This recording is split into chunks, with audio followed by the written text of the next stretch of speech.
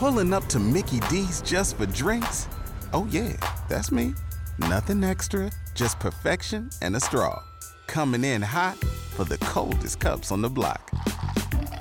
Because there are drinks. Then there are drinks from McDonald's.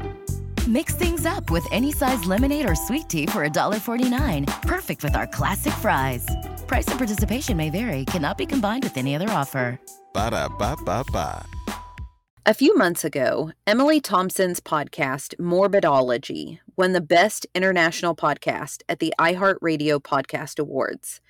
Emily works hard like we do and researches, writes, hosts, and produces each episode herself.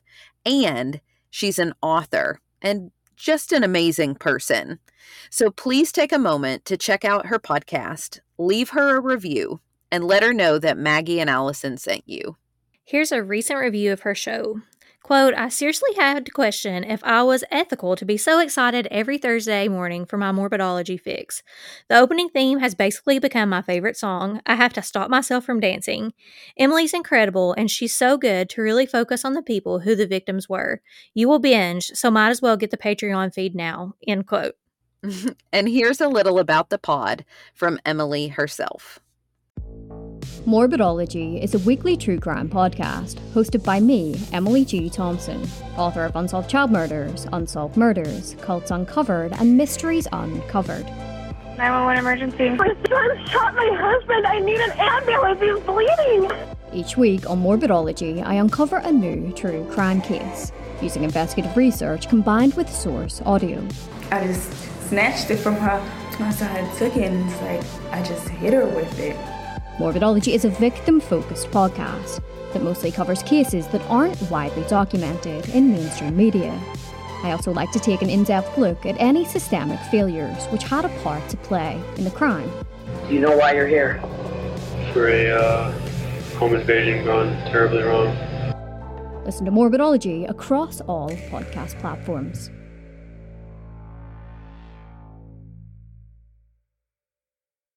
Love notes to our sweet new Patreon members, Sarah, Heather, and Kelsey. Go, you guys. And Kelsey left us such a sweet note. She said, listening to y'all is like hanging out with old friends. Love you both so much. Wish I would have found you all sooner. Oh my God. I know. Me Kelsey. too. I know. Kelsey, that just made my day. It makes me so happy. We hope that you are loving our Patreon episodes.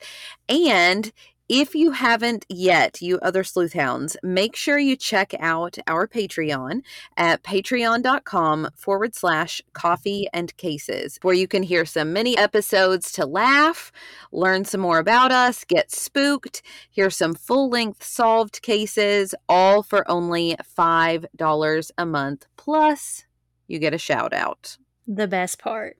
Yes. It is no surprise to you all that I often see connections to literature in the cases we talk about here on Coffee and Cases. And today is no different. If you've been listening to the show for any amount of time, you know that one of my favorite short stories is Lamb to the Slaughter. And since I reference it in pretty much every episode, I thought today I would start by sharing a synopsis for those that have no clue what I'm talking about every time that I mention it. Now, while I love this story, I think my love for it would convolute any summary I could possibly produce. So I'm going to read you one that I found on smartsummary.com. And this is lengthy, but it's worth it. So, quote, Lamb to the Slaughter is a Roald Dahl short story published in Harper's Magazine in 1953. It tells the story of a woman who coldly commits murder and then gets away with it by creatively destroying the evidence. Mary Maloney is a devoted housewife. She cares for her home and is heavily pregnant with her first child. Her husband, Patrick, is a detective, and she is very much content in her marriage. She arranges the table just so. She takes care of everything. She rises to greet him when he comes home. She is calm and devoted, even going so far as to make his favorite drink for him just the way he likes it. One day, when he returns home, he is aloof and acting strangely. She assumes that the job must have been more tiring than usual that day and doesn't think anything of his behavior. Patrick drinks more than usual that night and reveals the source of his mood. He wishes for a divorce. Mary is stunned and retreats to the deep freezer to retrieve a leg of lamb for dinner as if she is in a trance. Patrick angrily tells her not to bother making him dinner because he's going out and begins preparing to do so. She tells him that he can't leave. He replies that she should try to stop him. While he looks out the window, Mary suddenly hits him over the head with the frozen leg of lamb. Spoiler alert, he dies instantly. She looks at his body and begins to form a plan. She knows what the consequences of murder are, and she must think of the baby first. She prepares the leg of lamb she had used as a weapon and puts it in the oven. She then decides that she needs an alibi. She practices a happy face and thinks of a few things to say in small talk. Then she goes to the grocery store and chats with the attendant about what to make Patrick for dinner. She returns home where her husband is dead on the floor and acts meaningfully surprised. She cries and calls the police. The police arrive and decide immediately that Mary is above suspicion. They believe that Patrick was killed by an intruder using a blunt object, probably made of metal. They search the house and the surrounding yard looking for the possibilities, but are unable to find anything. Meanwhile, the leg of lamb is done cooking, and Mary invites the officers to dinner. She tells them that it's already past dinner time and that the meat will only go to waste. Mary sits nearby while they eat, but she doesn't partake. They discuss the murder weapon and mention that it's probably right under their noses. Mary giggles. Roald Dahl is playing with the stereotypical characteristics of middle-class housewife identities. At this time, traditional gender roles regulated women to the household, and Mary encompasses that identity fully. She is content pouring her husband drinks, making him dinner, and caring for the house while he is at work. When she kills him, this act shatters the subservient role that she has taken on as a perfect housewife. He is leaving her, and instead of taking on the secondary role of housewife, she kills him. Then she plots carefully and coldly how to get away with it. She knows that her demeanor will cast her out of suspicion, and so she destroys the evidence the only way she knows how, by using her homemaking skills. The central theme is that it's dangerous to underestimate those who seem weak. Mary's disposition causes Patrick to feel comfortable and dismissive when he tells her that he wants a divorce. He would never think that Mary could be capable of killing him. Just like in Lamb to the Slaughter, today we're going to talk about the dangers of underestimating those around you, because anyone is capable of anything. Just as in Lamb to the Slaughter, today we're discussing the death of 2 innocent lambs. This is the story of the Icebox murders.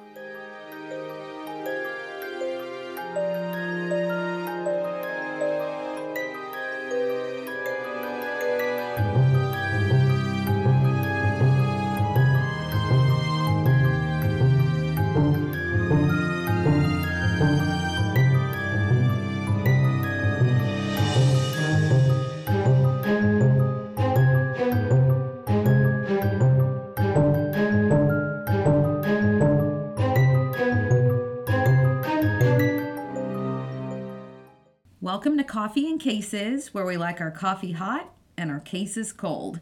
My name is Allison Williams. And my name is Maggie Dameron. We will be telling stories each week in the hopes that someone out there with any information concerning the cases will take those tips to law enforcement, so justice and closure can be brought to these families. With each case, we encourage you to continue in the conversation on our Facebook page, Coffee and Cases Podcast, because, as we all know, conversation helps to keep the missing person in the public consciousness, helping to keep their memories alive.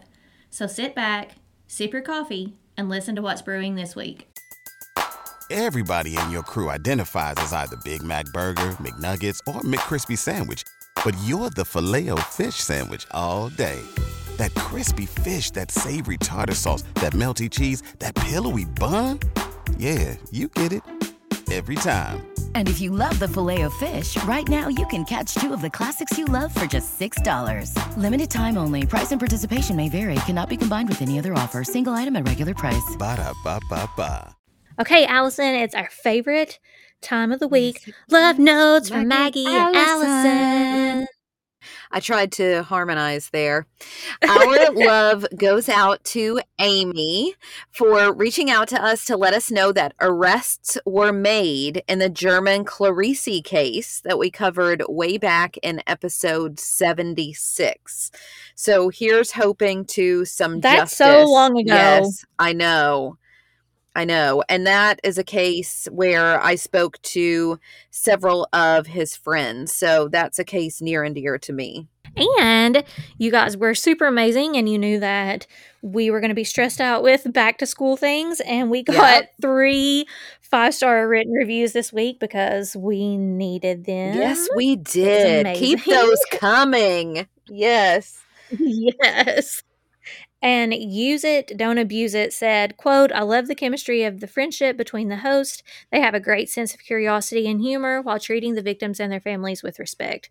I also appreciate their extensive vocabularies and clean banter, end quote. Okay, side note, there are some times, you all do not know this, that Allison will say words and I literally go to my phone while she's talking and look up the definition. Because I have no idea what she just said. This is an educational show.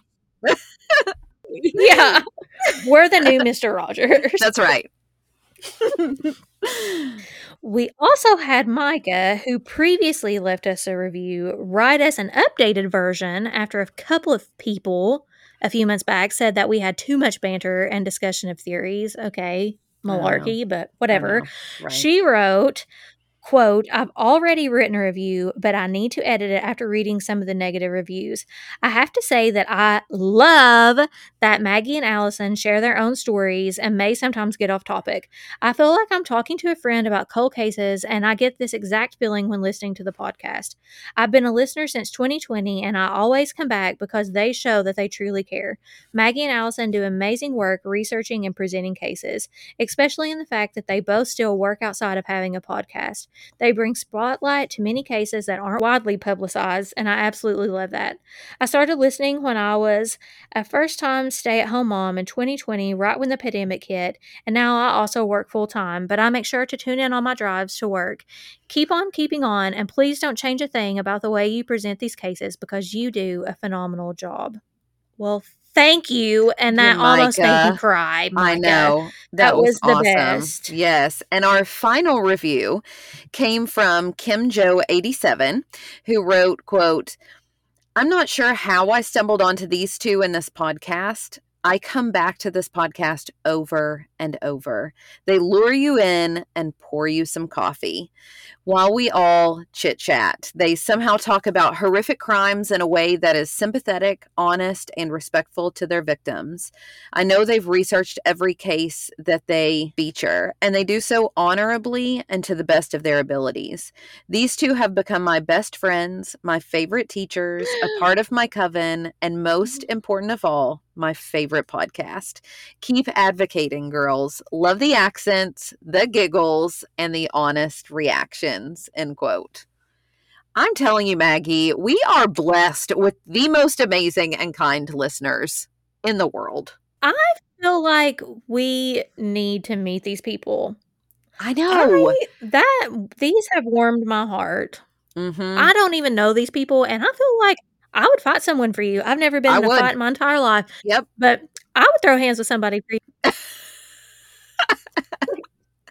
Seriously, Maggie the best. will be violent for your love. So yeah. There you go. And with that, let's get into this week's episode. Right. That's a perfect segue. Okay. Yeah, perfect transition. So we are not in the 50s, but we are in 1965. And obviously, life then was much different than life from today. And when I read about that time, I think about, slower pace. It's peaceful. Like I picture quaint little Leave It to Beaver towns. Yeah. That's and that Leave It to Beaver, picture. Brady Bunch. Yeah. I love that's Lucy. what I picture. That's what I picture. And 1815 Driscoll Street was normally the picture of quaintness. On a typical day, the flower pots at 1815 were full of life and colorful, standing tall, reaching for the sun, unlike mine, who have all died. But, But when Houston Police Captain Charles Bullock pulled up to the house on Driscoll Street for a welfare check, nothing about what he saw was the picture of peace and quaintness. Oh, no. Yeah, this one is a little, I will say, a little gruesome if you have tiny ears. Okay. It's a little gruesome. So, Allison, an elderly couple lived in that sweet little house on Driscoll Street, and their names were Fred and Edwina Rogers. They were 81 and 72, respectfully. Oh, my goodness. And I love old people. Oh, I love old people. I do too. Especially when they hold hands when they're out in public. Oh, So man. sweet. And you see, the issue here was these two hadn't answered their phone for days, and this wasn't like them. This was very odd for the two of them to go days without speaking to anyone. Mm-hmm. So their nephew, Marlin, that would be very hard to say 5 times that's fast. a tongue twister. Had been growing. Yeah. And that, I struggle with words, so that one was hard. But he had been growing more and more concerned as his calls to his aunt and uncle went unanswered, and his concern grew until he knew he had to check on them. So he expects to find the two at home, maybe with like a bad landline. Right. Maybe the phone was off the hook because, that's a good possibility at this time. Yeah. Mm-hmm. They're old. Maybe they forgot to pay the phone bill and it's been turned off, Mm-hmm. something like that.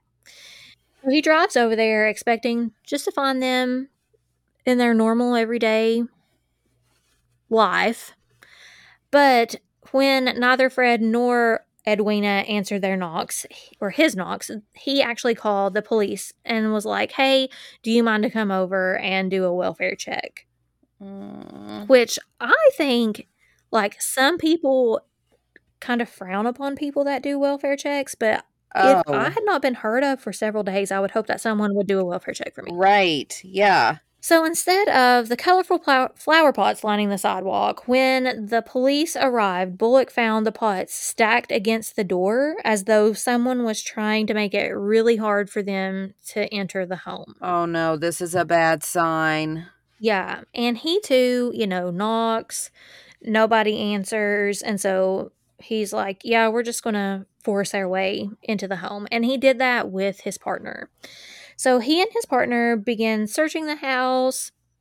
The partner heads to the living room while Bullock searches the kitchen. And he said in an interview later, quote, something just didn't feel right. End quote. So he says as he's walking around, just something kind of feels off in the Rogers home. Mm-hmm. And when I was reading all the research, I'm like, okay, so they've not been heard of or heard from for 3 days. So what would I be thinking if I come in and they're not at home? Well, they're elderly, so I doubt they're on vacation somewhere and hadn't told someone where they were going. Exactly. So immediately, my mind's going somewhere bad because what else could it have been? I mean, even at the least, like maybe one went to the hospital and the other one was with them and they, they're old. So maybe they, obviously this is the 60s, so you don't have cell phones. So maybe they just forgot to call. But at least, I mean, that's still bad. But then obviously this is going to be much worse. Right, or we wouldn't be talking about it. Right. One thing that kind of pushed him towards feeling something wasn't good was the fact that there was moldy dinner left on the kitchen table and food around the kitchen that would typically have been found in the refrigerator. And he said that he smelled decay. Okay. Well, he should be doing more than thinking that something is off and not feeling right. I mean, that seems to me pretty clear sign that, that something's up. This is bad. Well, I'm wondering though, maybe a mouse is in a trap and they forgot about it and that's what you smell. Like you could play that off, but he didn't. He was like, you know what? I'm not going to leave any cabinet unopened, any drawer unpulled. I'm going to look everywhere. And so he turns to the refrigerator, right? Because if there's food out that's typically supposed to be in the refrigerator, what's in the refrigerator that's keeping the food from being in there? Okay. He said, quote, "I don't know why I looked in the refrigerator. For some reason, I just opened it," end quote. And I read in one source that he saw the foods on the counter and was like, "Oh, what the heck is going on?" And I get that. That's a normal reaction, I think. It still seems a little odd to me. Just I to think, immediately be like, "Oh, well, let's check the refrigerator." yeah, because I feel like if I'm looking for two people, okay, you might see food out that's Why would you normally look in in the the fridge? fridge. Yeah, I think I would still be yelling out their names and looking for them. So that to me, it feels off. And they are older. I don't know if they had, like dementia or anything like that, but, it could have just been they got the food out and they forgot to put it back, and that Right. could explain that. Mm-hmm. 'Cause sometimes people do, forget things like that, especially when you're older. But then I read in another article on mental floss that Bullock was actually thirsty and opened the refrigerator looking for a drink. Are you I read in one serious? source it was a beer, but I don't know if that's true. Yeah. That is cold and callous, and I hope that that is not true. That's what I'm saying. I'm gonna give him get the best light possible and just say that it was piqued curiosity because Mm-hmm. I would hope that we wouldn't be that unprofessional. But obviously, you're But bringing for up the whatever reason, refrigerator for a reason. So there's going to be yeah. something weird. So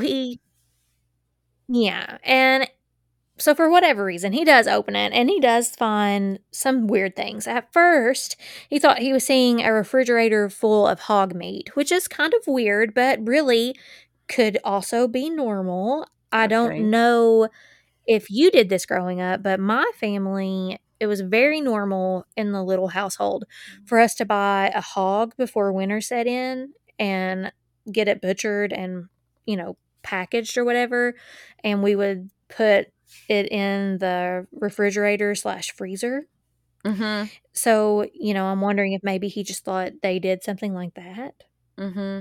We didn't, I mean, I've never done a hog, but I know that some of my neighbors, they'll buy like a cow and they'll split it with Mhm. other neighbors because you'll get like a bunch of steak and hamburger meat and things like that. And it ends up being cheaper than if you buy it from the grocery store. So, yeah, I mean, Mhm. that could be explained away.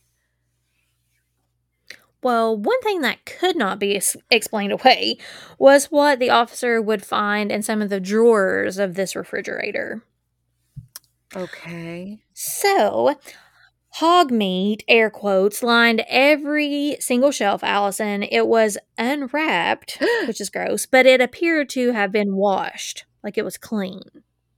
It was Okay. when he opened the crisper drawer, so where you keep your lettuce and veggies, Uh-huh. that he realized his initial assumption that it was hog meat was very, very, very wrong. Okay, there's only one thing I can think of that's going to be in there that will tell him that his assumptions were wrong. In the crisper drawer, Bullock found the severed heads of Fred and Edwina. Oh, I knew that's what you were going to And all of say. that hog meat turned out to be the meat of Fred and Edwina, dismembered, drained of blood, and missing all of their entrails. Oh my goodness. So whoever did this, oh my goodness. Okay, well, I'm Yeah, immediately it's gross. I'm pointing a finger at the town butcher because I don't know if most people would be like, let's not only coldly murder someone, but to dismember them, drain them of blood, remove their organs, and then put them in the refrigerator and pull all of the Yeah. normal fridge stuff out?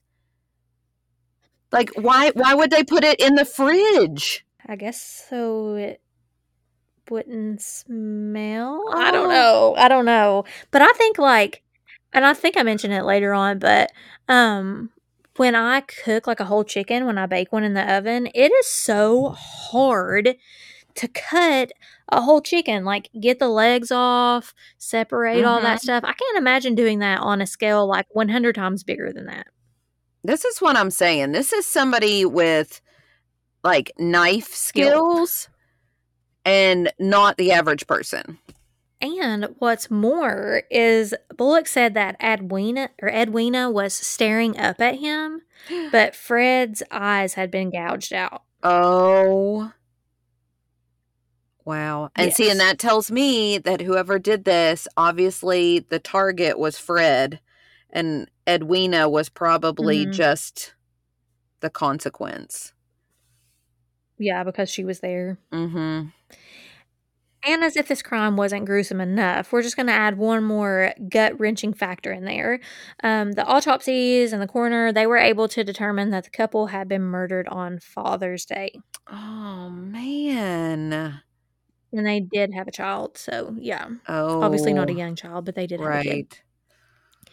Right. Investigators also determined that Edwina had been beaten and then shot execution style. Fred had been beaten to death with a hammer. Oh, my. Yeah.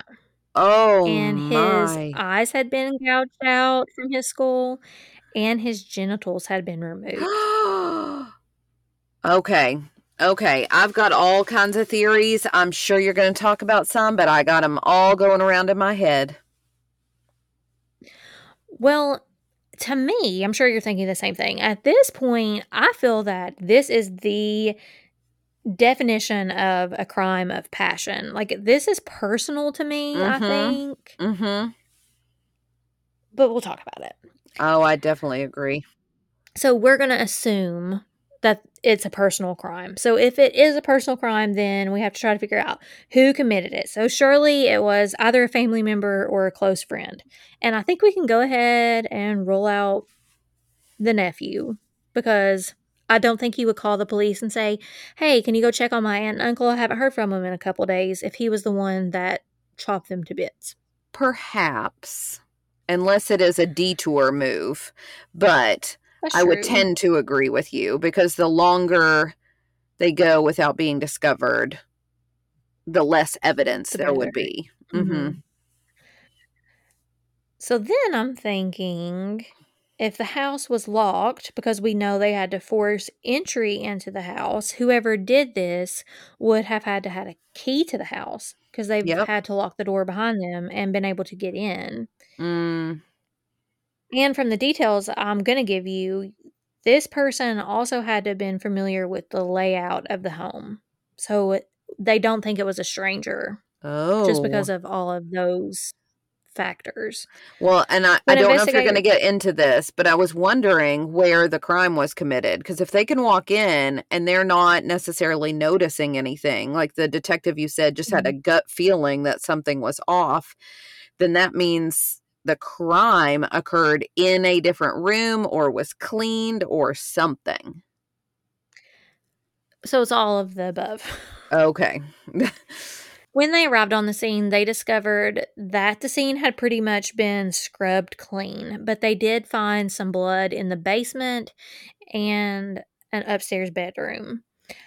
I told you that the killer would have had to have been comfortable with the layout of the home, or at least knew where certain rooms were located, because it was discovered that Fred and Edwina's bodies had been taken to the basement for dismemberment, because in the downstairs bathroom, the two had been drained of blood and cut up into pieces in the bathtub down there, and their organs had actually been flushed down the toilet.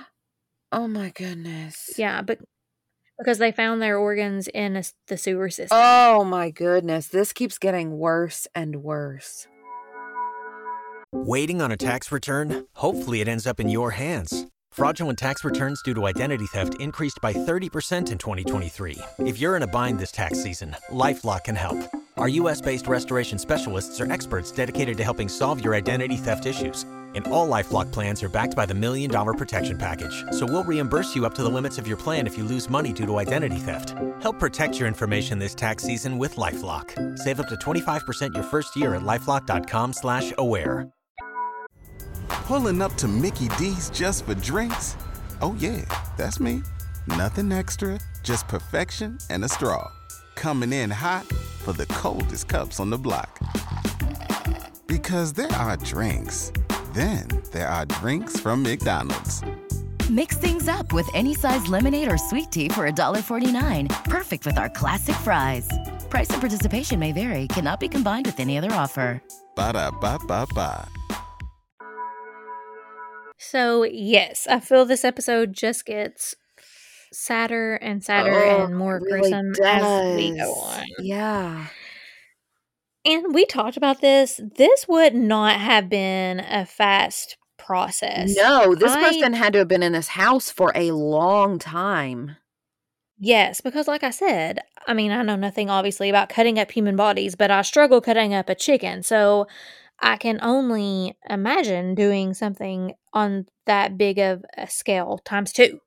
And I can't imagine, I mean, first of all, to have that, I guess, cold demeanor in order to be able to commit a murder, but then to, basically shut off all human emotion while you're doing these, multi-hour long process. I mean, that's a dark place that this person is in. And that's why I wonder if maybe it could have been a stranger. I feel like if it was someone they knew, there would have had to have been so much hatred. Oh, so much. But we'll talk about theories. Okay. Autopsies, according to Mental Floss, revealed that Edwina had died of that gunshot wound to the head, though that weapon to this day has never been found.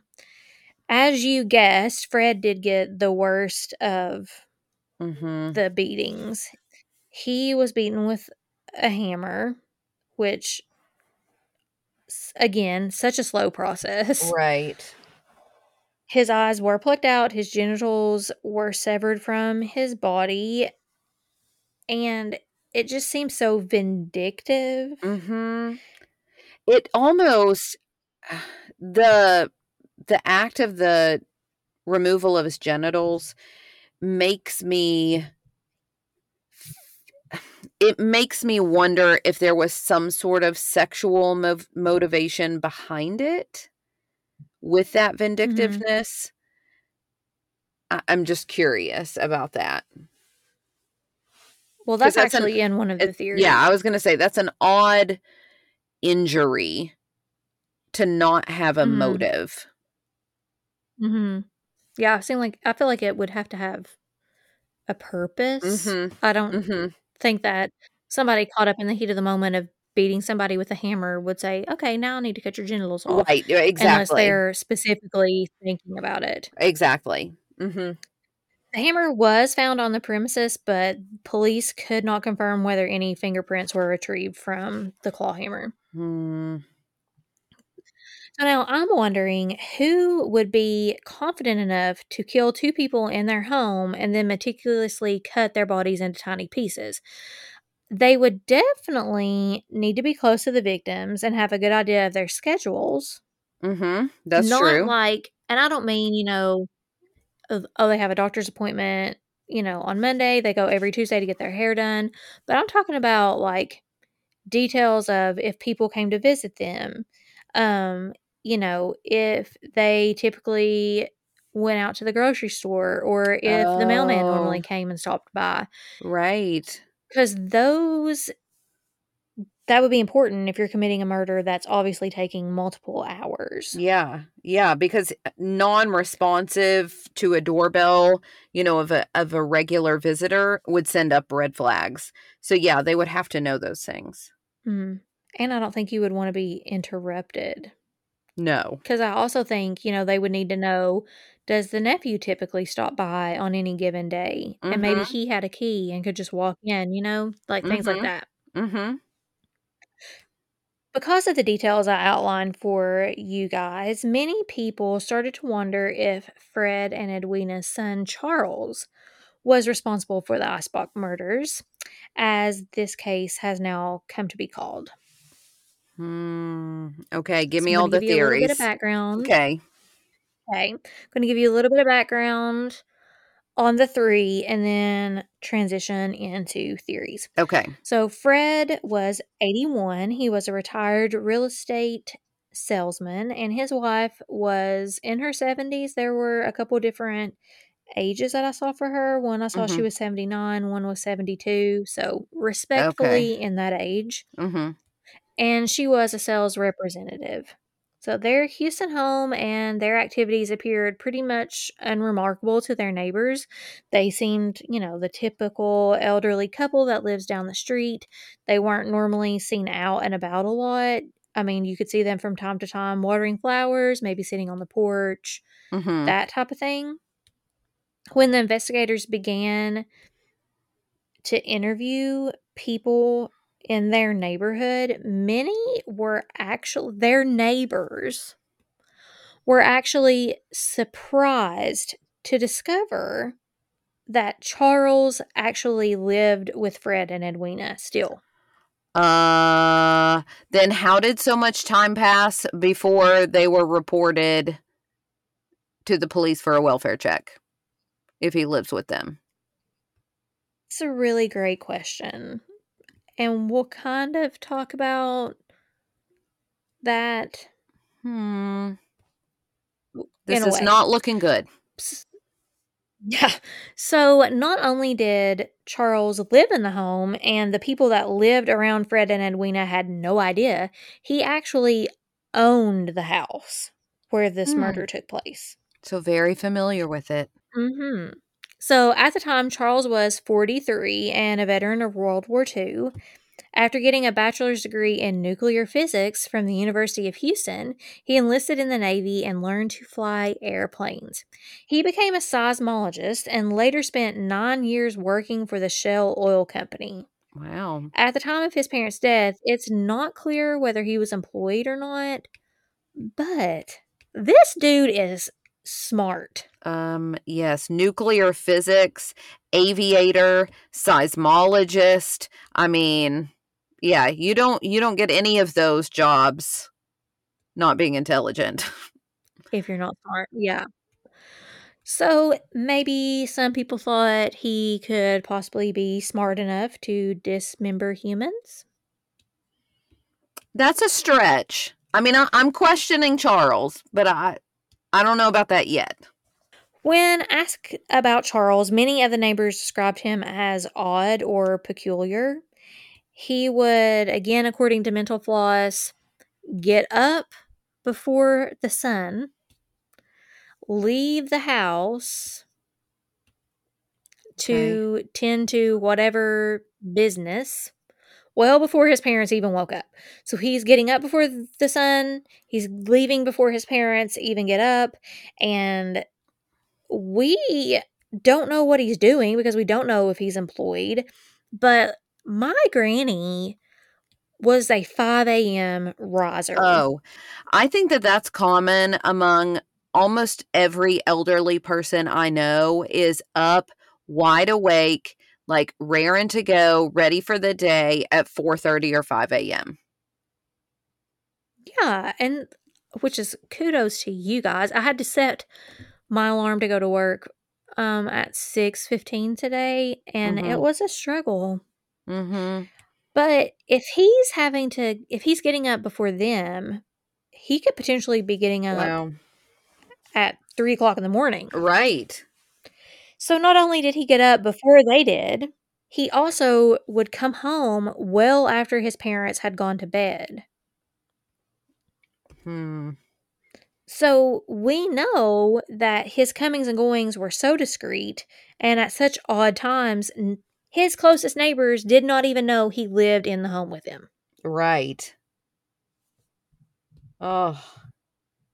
Wow. Not only was Charles rarely seen by his neighbors, Charles was barely seen by his parents. And you might be saying, well, duh, Maggie, you just said that he left the house before they got up and returned after they went to bed. Right. And while that's true, there were times that Charles was home when his parents were. So let me explain the way he chose to communicate with his family. Oh, no. Okay, I'm ready. According to... I feel like this is very Boo Radley. Okay.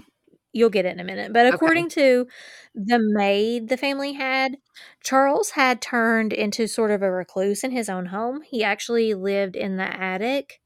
And if you remember, I said blood was found in one other room in the house. Yes. Was it his? It was the attic.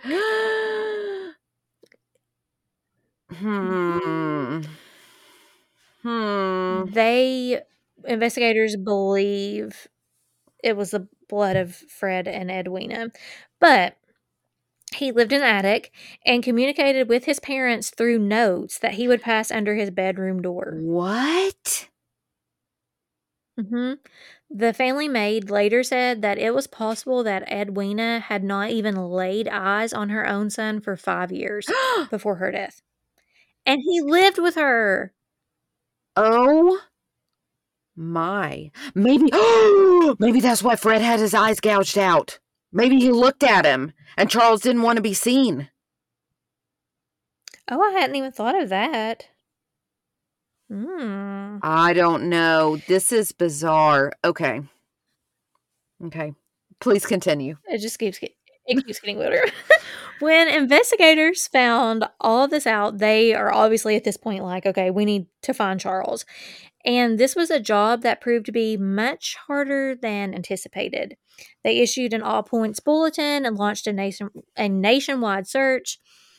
As the only presumably living member of the household, his insight and possible connection or confession would be really important. It'd be invaluable. Yeah.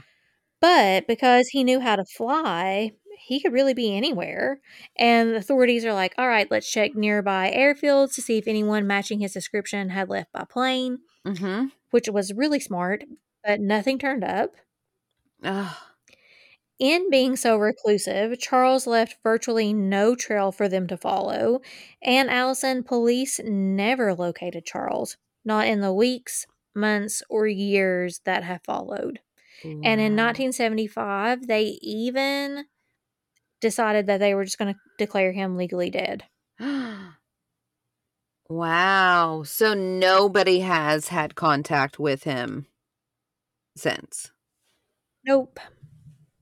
Here's my thing, and we don't really even know the last time he would have been in the house. Well, that's what I was going to say. Had he committed the murder, I mean, unless he were still but he couldn't have been in the attic when the police came. I was going to say, if he were that much of a recluse, like he could have been up there in the attic and had no idea that anything was going on downstairs because he doesn't come out, except for passing notes or whatever. And then if he just goes straight out, before they get up, and then he comes back before they get up, then he wouldn't have thought anything by not seeing them. But the police are searching the house and don't see him, and he had to have known not to come back. And somebody stacked the pots in front of the door. Right. I just think there would be too many things that wouldn't allow for him to be there. Right. Or to be in the house when it happened. Mm-hmm. And I mean, it does seem pretty cut and dry. Fred and Edwina were killed by their son Charles, who snapped and killed his parents. But it may surprise you to know there are some other theories and possible motives out there in the World Wide Web that we're going to talk about today. Okay. So per usual, just go in knowing that some are a little out there. Okay. But we're going to talk about them anyways. Okay. So theory number 1 was that Charles was in the CIA. Okay. Could be why nobody even knows that he lives there. Super secretive. All right. I'll follow this. That's true. And we talked kind of about that in last week's episode. Mm-hmm. But in 1992, there was a book published that was called The Man on the Grassy Knoll by John R. Craig and Philip A. Rogers that offered the theory that Charles was actually a CIA operative involved in the 1963 assassination of John F. Kennedy. Like he's the man On the grassy knoll? Like he's the one responsible? I think involved, maybe not necessarily responsible. Wow. Okay. So according to this work, Charles was a CIA agent who impersonated Lee Harvey Oswald in Mexico City, and along with Charles Harrelson, was one of the 2 shooters involved in the assassination of President Kennedy. Wow. So the author contends that our Charles Harrelson and Chauncey Holt were the 3 tramps arrested in the plaza after the assassination, and that Rogers murdered his parents because his mom was tracking many of his phone calls and found diary entries that kind of had some spicy details in there. Okay. So in this account, Charles actually fled to Guatemala. But there have been lots of people who basically say, like, this is really, like, stretching it. This is excessive. Like, one publisher said, the authors do a workmanlike job with their thesis, but the degree of poetic license in terms of reconstructed dialogue and attributed thought seem excessive here, and sourcing is virtually non-existent. Assassination buffs, however, will welcome the book for its novelty value and its easy readability. So it's pretty much been discredited by a lot of people, but if you want to fall down that rabbit hole, Sleuthhounds, there is a plethora of information on this theory in the World Wide Web.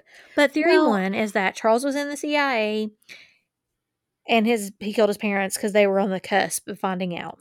I don't know if this theory explains, like, the genital mutilation, if it explains why the extent of the murder, of the draining of the blood and all that. The CIA, it would have been just super quick, you know? Right.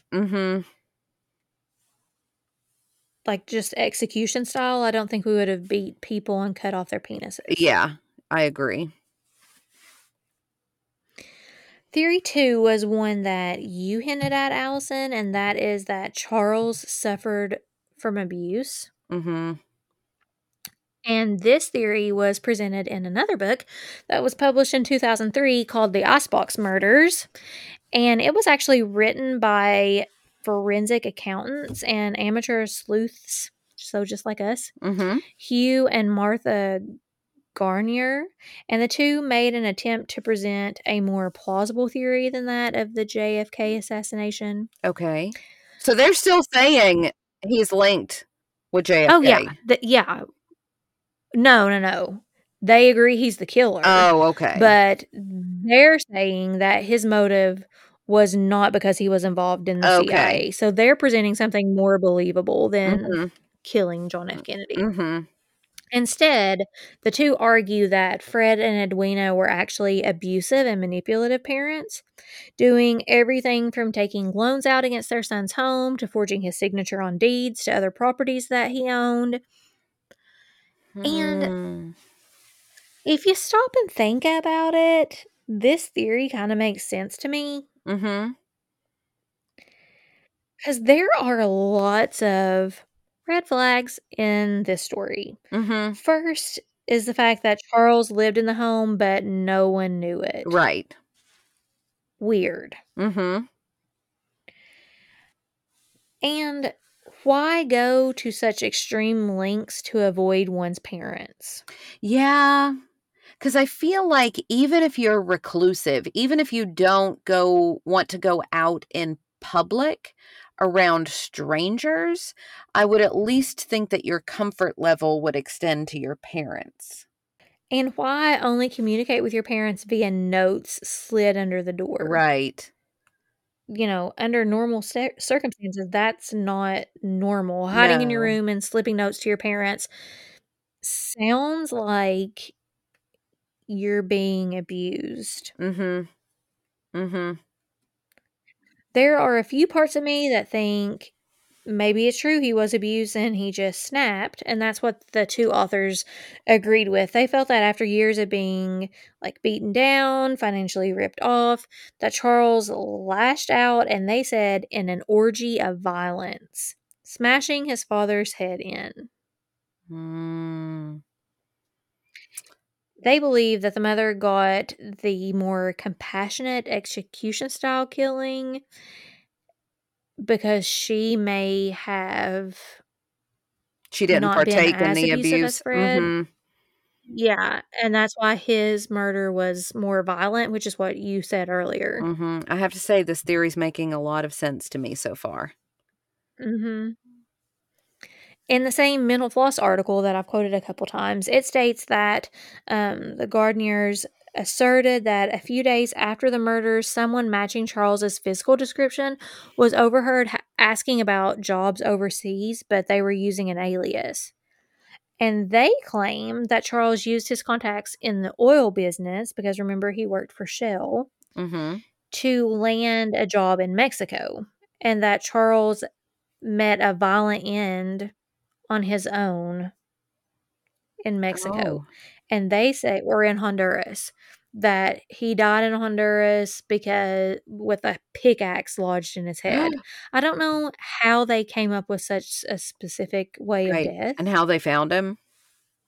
Yeah, they said it was like a wage dispute. So that's interesting. But the Houston Press labeled this book, quote, a fact-based fiction. And so, like, I don't know. So they're saying it has facts behind it, but they take artistic liberties. Yeah, like a creative nonfiction. So there's no, like I said, concrete evidence to say that Charles was in Central America. Right. I mean, we know he had ties to Shell, but that's really it. Right. He never went to any other countries that we know of. He went to Alaska, he went to Canada, but I didn't read anywhere where he went to Central America, so I'm not sure how those ties would have been created. The last theory is that it was committed by somebody random, and it could be possible that someone random killed Fred and Edwina. We know this isn't out of the realm of possibility. Somebody could have seen an opportunity and just took it. Someone could have been looking for victims and spotted an elderly couple and thought, these will be easy victims. There's lots of reasons why people randomly kill people. Right. What makes this stand out is people being dismembered. I don't think is very common. It's not really a new concept, but it's not super common. Right. I've researched, other cases where dismemberment was involved. And on the Cleveland Police Museum, which was super interactive and really cool, it talked about a case in the 1930s, like 1936 maybe. And it's like a pretty well-known case there, like a serial killer case maybe, even if I'm remembering correctly. But victims were cut up and like brutally murdered. They were decapitated most of the time while they were still alive, and no one was ever caught. So, I mean, it does happen. There's dozens of murders, if you Google that, involving dismemberment. The thing that I think would make this theory harder to believe is the fact that the door was locked. I mean, but again, like, when you say locked, was the deadbolt locked, or was it just the, lock that's on the knob? Because you can lock that and still close the door behind you when it's locked. Yeah. See that? Yeah. So was it the deadbolt or the regular? Because if it's the deadbolt, then we have to assume whoever did it had access to a key, or maybe found one in the home. But being that the scene was so well cleaned, it makes me wonder if this was an experienced killer. Well, so what do you think? Okay, so with the experienced killer comment, I mean, you go back to the theory that their son was in the CIA, and he could potentially have training in that. We don't know. But the reason I'm torn, honestly, is because I think that many of the wounds, like the genital mutilation, the gouging out of the eyes, those do seem to indicate abuse, and it being personal. The only thing that's standing out, or I guess stopping me from saying, yes, absolutely, I think it was, the son or family member, somebody close to them, is the fact that you would have to be so hardened for so long to commit the murder in the way that it was committed. And then, even down to after it's over, cleaning up and then washing the quote unquote meat and putting their bodies into the refrigerator. And I don't know how you could be in that mental state and know these two people. Because even if you had the hatred for, your dad, there's also your mom. And that's what's making me stop short of saying it was their son. Well, I just think that the abuse theory is the easiest one and makes the most sense. But I don't think we're ever going to know. Maybe the life of Fred and Edwina appeared to be idyllic in 1965, much like the life of Patrick and Mary Maloney in Lamb to the Slaughter appeared to be. But something dark and sinister was brewing in their tiny home. Whether it be the fault of their son or someone they didn't know, Fred and Edwina were slaughtered, like lambs in a slaughterhouse, in their own home. The innocence they once knew gone forever as they were beaten and cut into pieces. After all these years, it's unlikely we will ever get answers to many of the questions we have. I doubt we'll ever know who killed them or why they were killed. Was it because they sensed the involvement of their son in a JFK assassination? Was it because they were abusive? Or was it because someone seized an opportunity? Sadly, the world's never going to know. Again, please like and join our Facebook page, Coffee and Cases Podcast, to continue the conversation and see images related to this episode. As always, follow us on Twitter at Cases Coffee, on Instagram at Coffee Cases Podcast, or you can always email us suggestions to coffeeandcasespodcast@gmail.com. Please tell your friends about our podcast so more people can be reached to possibly help bring some closure to these families. Don't forget to rate our show and leave us a comment as well. We hope to hear from you soon. Stay together. Stay safe. We'll see you next week.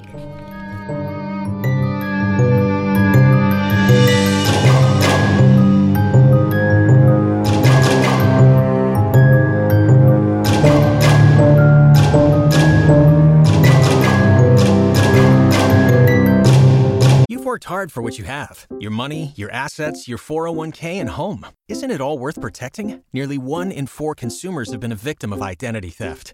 LifeLock Ultimate Plus helps protect your finances with up to $3 million in reimbursement. LifeLock alerts you to identity threats you might miss. And if your identity is stolen, your dedicated U.S.-based restoration specialist will work to fix it. Let LifeLock help protect what you've worked so hard for. Save 25% off your first year on LifeLock Ultimate Plus at LifeLock.com/aware. Terms apply. Pulling up to Mickey D's just for drinks? Oh yeah, that's me. Nothing extra, just perfection and a straw.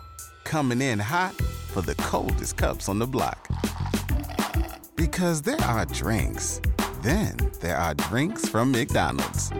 Mix things up with any size lemonade or sweet tea for $1.49. Perfect with our classic fries. Price and participation may vary. Cannot be combined with any other offer. Ba-da-ba-ba-ba.